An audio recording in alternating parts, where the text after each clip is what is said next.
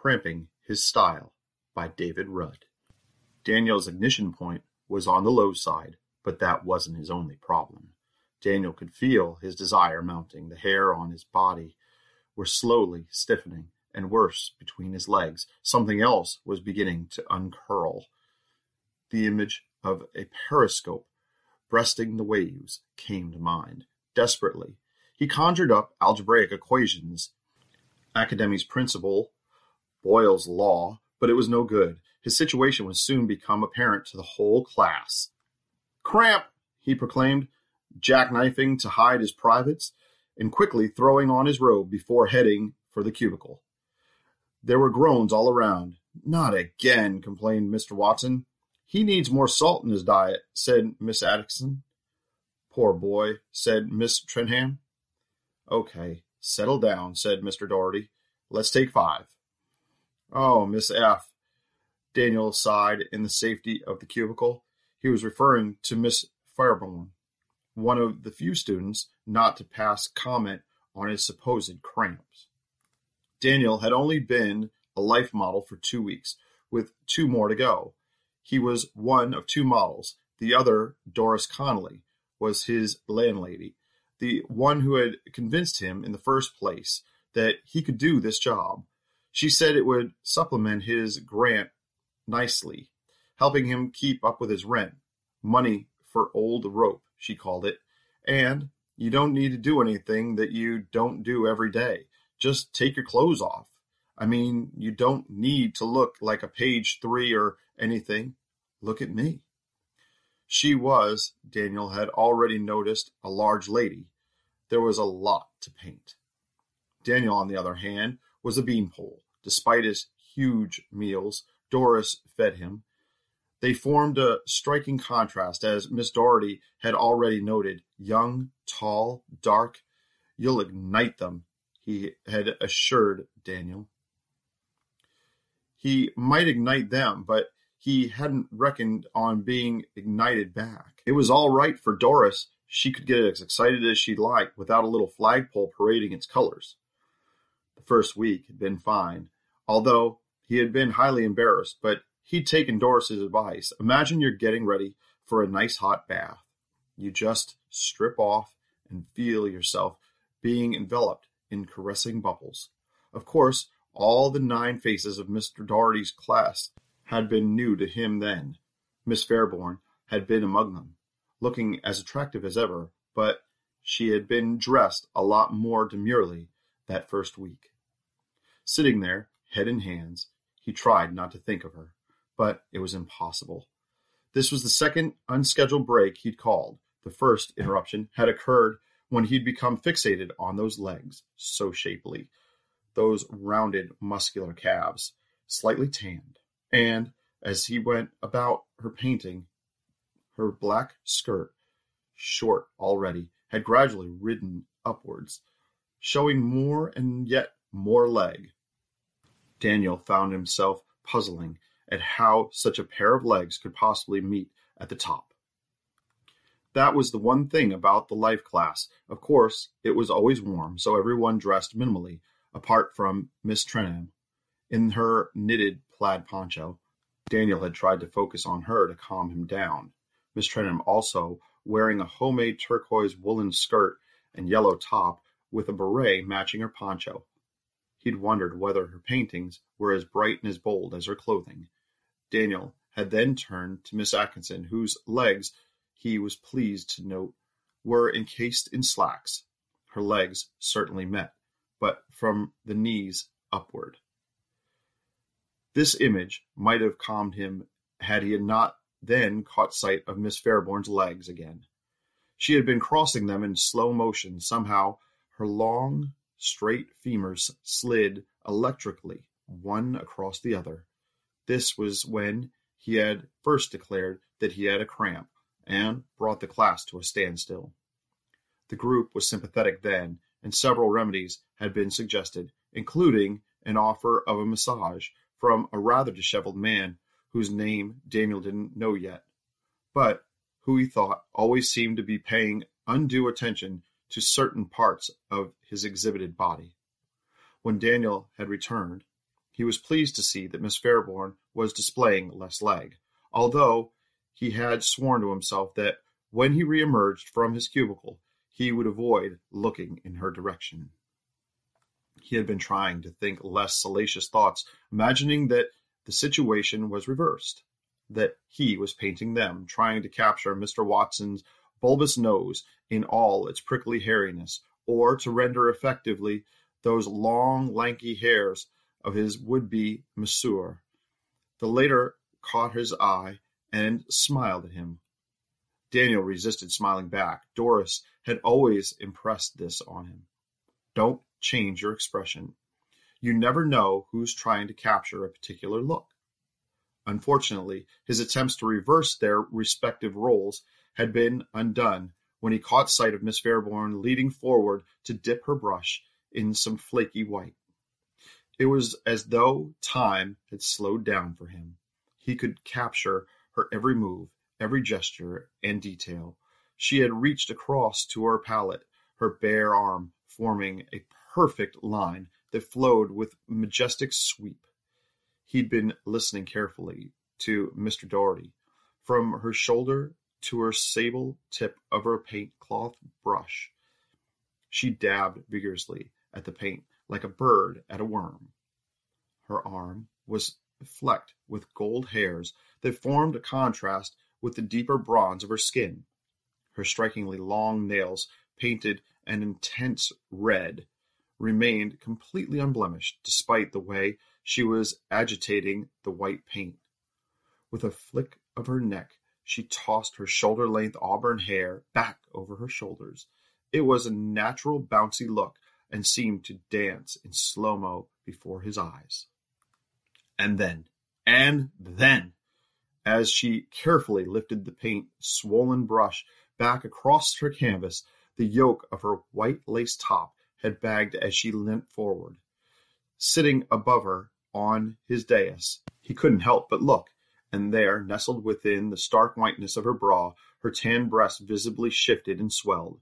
It was then that Daniel had to call the second halt to the evening's proceedings.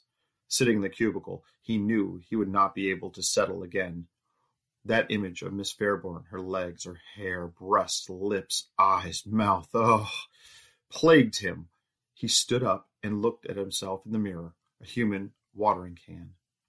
It was no good. He would have to take more drastic action. 5 minutes later, Daniel returned, having made sure there was no evidence of his recent self-abuse. No telltale redness, no flaky white traces. Attention to appearance was one thing this job certainly taught you. He had very soon realized it really wouldn't do to have fluff in your belly button or a piece of greenery stuck between your teeth. Imagine that, captured across 9 canvases. It would be like seeing the Mona Lisa with a smut on her cheek, as Doris had put it. He made his way back to the dais, 10 pairs of eyes following him.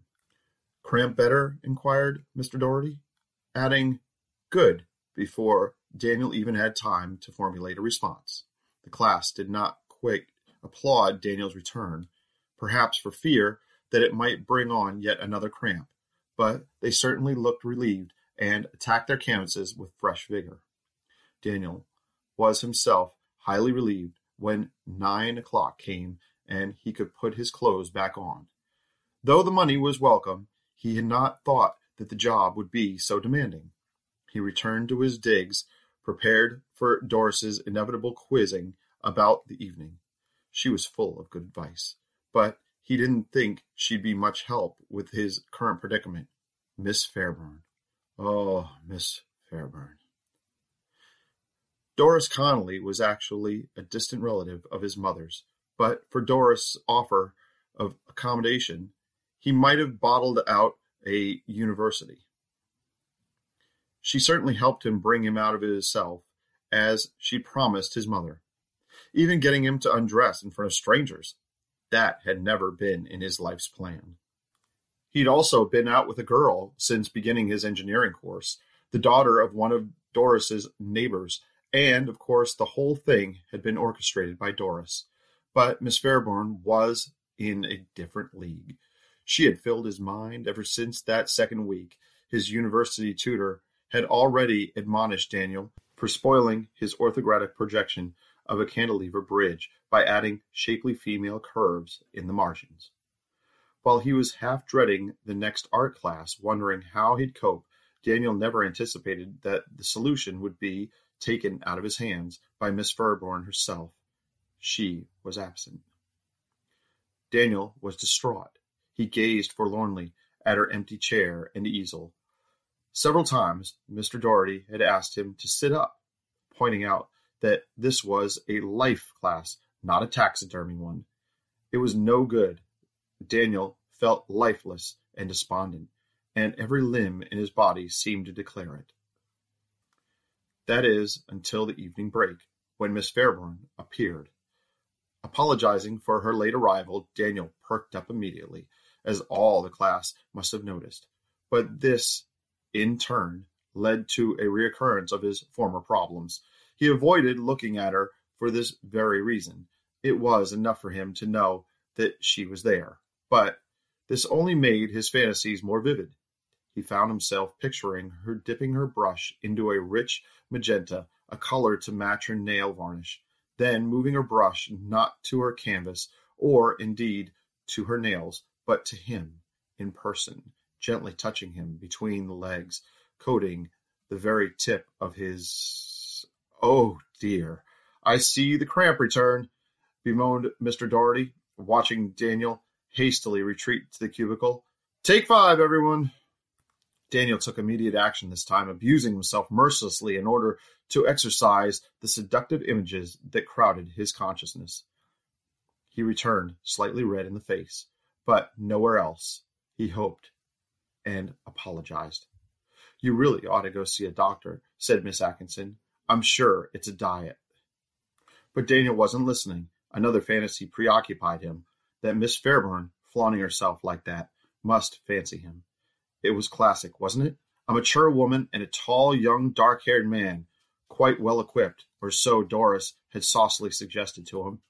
By the end of the evening, Daniel's passions were rising again, although he managed to avoid another attack of the cramps. He rushed off and dressed quickly, anxious to intercept Miss Fairborn before she disappeared. It was a chastened Daniel who attended the final class. Miss Fairborn was also there, although dressed far more decorously. In fact, it was hard to tell that it was the same woman. She had her hair up, severely knotted, exposing her neck.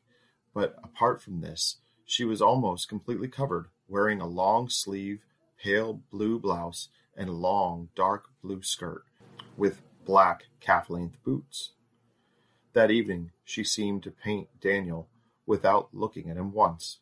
There was a distinct change in the class's mood that night, perhaps because it was their final meeting before the exhibition, about which Mr. Doherty was giving the class instructions on how to present their work, on who would judge it, and the various prizes. And next term, he rounded off, we'll be covering landscape. "No problem with cramps then," someone shouted, and the class giggled. Daniel certainly didn't suffer any cramps that evening. He felt quite dejected and a bit of a fool. Last week, he had followed Miss Fairborn out of the class, intercepting her in the car park. He grabbed her by the arm, suggesting that they go for a drink. The severity of her reply had taken him aback. "Young man, the art class has finished. Unhand me." At the end of the final class, he was presented with a book token, much to his embarrassment, as he felt that he had often let the class down. Most of them were off to the pub, but he declined, complaining of a headache. "Cramps and headaches?" said Miss Atkinson. "You need to take yourself in hand, Daniel." Was that a wink she gave me? Daniel had not intended to go to the exhibition, but Doris insisted. She was the star of the show, and nothing would keep her away. Daniel didn't know if he could bear to look at the paintings of himself in the buff, especially as he now felt so disconsolate about the whole experience. He cheered up when he got there, though. The class gave both models a warm welcome. The artists had clearly had a few glasses of wine before the official opening. Daniel recognized himself in a few of the pictures, but the others he was unidentifiable. Thank God. Then he saw a group of 4 paintings mounted in a square around a central canvas that was completely blank. The 4 paintings all featured him, but in each his pose and expressions were subtly different. The first, entitled Innocence, was certainly that. He recognized the shy pre-art class Daniel of old. In the second, Desire, he had a slightly different look in his eyes and more open posture, leaning forward, expectant. But this was also subtly different from the third canvas, possibly the most disturbing of the sequence. Obsession, it was entitled. Here his eyes looked distracted, less than human. There was a furtiveness about them, and that was reflected in his posture, which looked altogether more aroused and twitchy. Daniel didn't like this at all, partly because it captured his mood so accurately. He turned to the final picture, Dejection, which showed a chastened figure, downcast in posture, appearing decidedly older, with eyes that had worldly wise look. Daniel was still trying to get to grips with these canvases when Doris came up. "Oh, aren't you the lucky one? There's nothing like this of me." Mr. Doherty, who had been talking in the background for a while, now came up with a few other officials and announced that Miss Fairborn's sequence of pictures, which, of course, they were, albeit currently unattributed, had won first prize. A rosette was pinned alongside them. Miss Fairborn was duly applauded, and she thanked everybody, but especially Mr. Doherty. "Wonderful," Daniel heard a voice say. "Especially clever, the way they are framed around that blank canvas, showing the emptiness within. She's really captured him." "Obsession is perfect," said another. "I always thought he looked shifty." Daniel faded into the background. He felt cheated and humiliated. She had manipulated him all along. After wandering aimlessly around the rest of the exhibition, he made for the door. A hand tugged at his sleeve. "Leaving so early?" He turned back. It was Miss Fairborn. Or Shirley, as he'd heard her called. "Yes, headache. Congratulations, by the way. Sorry about, his voice petered out. He was back at week 1. "But you can't go now. There's still the blank canvas to paint." Daniel felt suddenly angry. What's this one going to be? Humiliation? No, silly. Consummation. She touched his arm. Daniel's anger drained away. His body started to tingle. Cramp? Was his automatic response. But then he remembered he was safely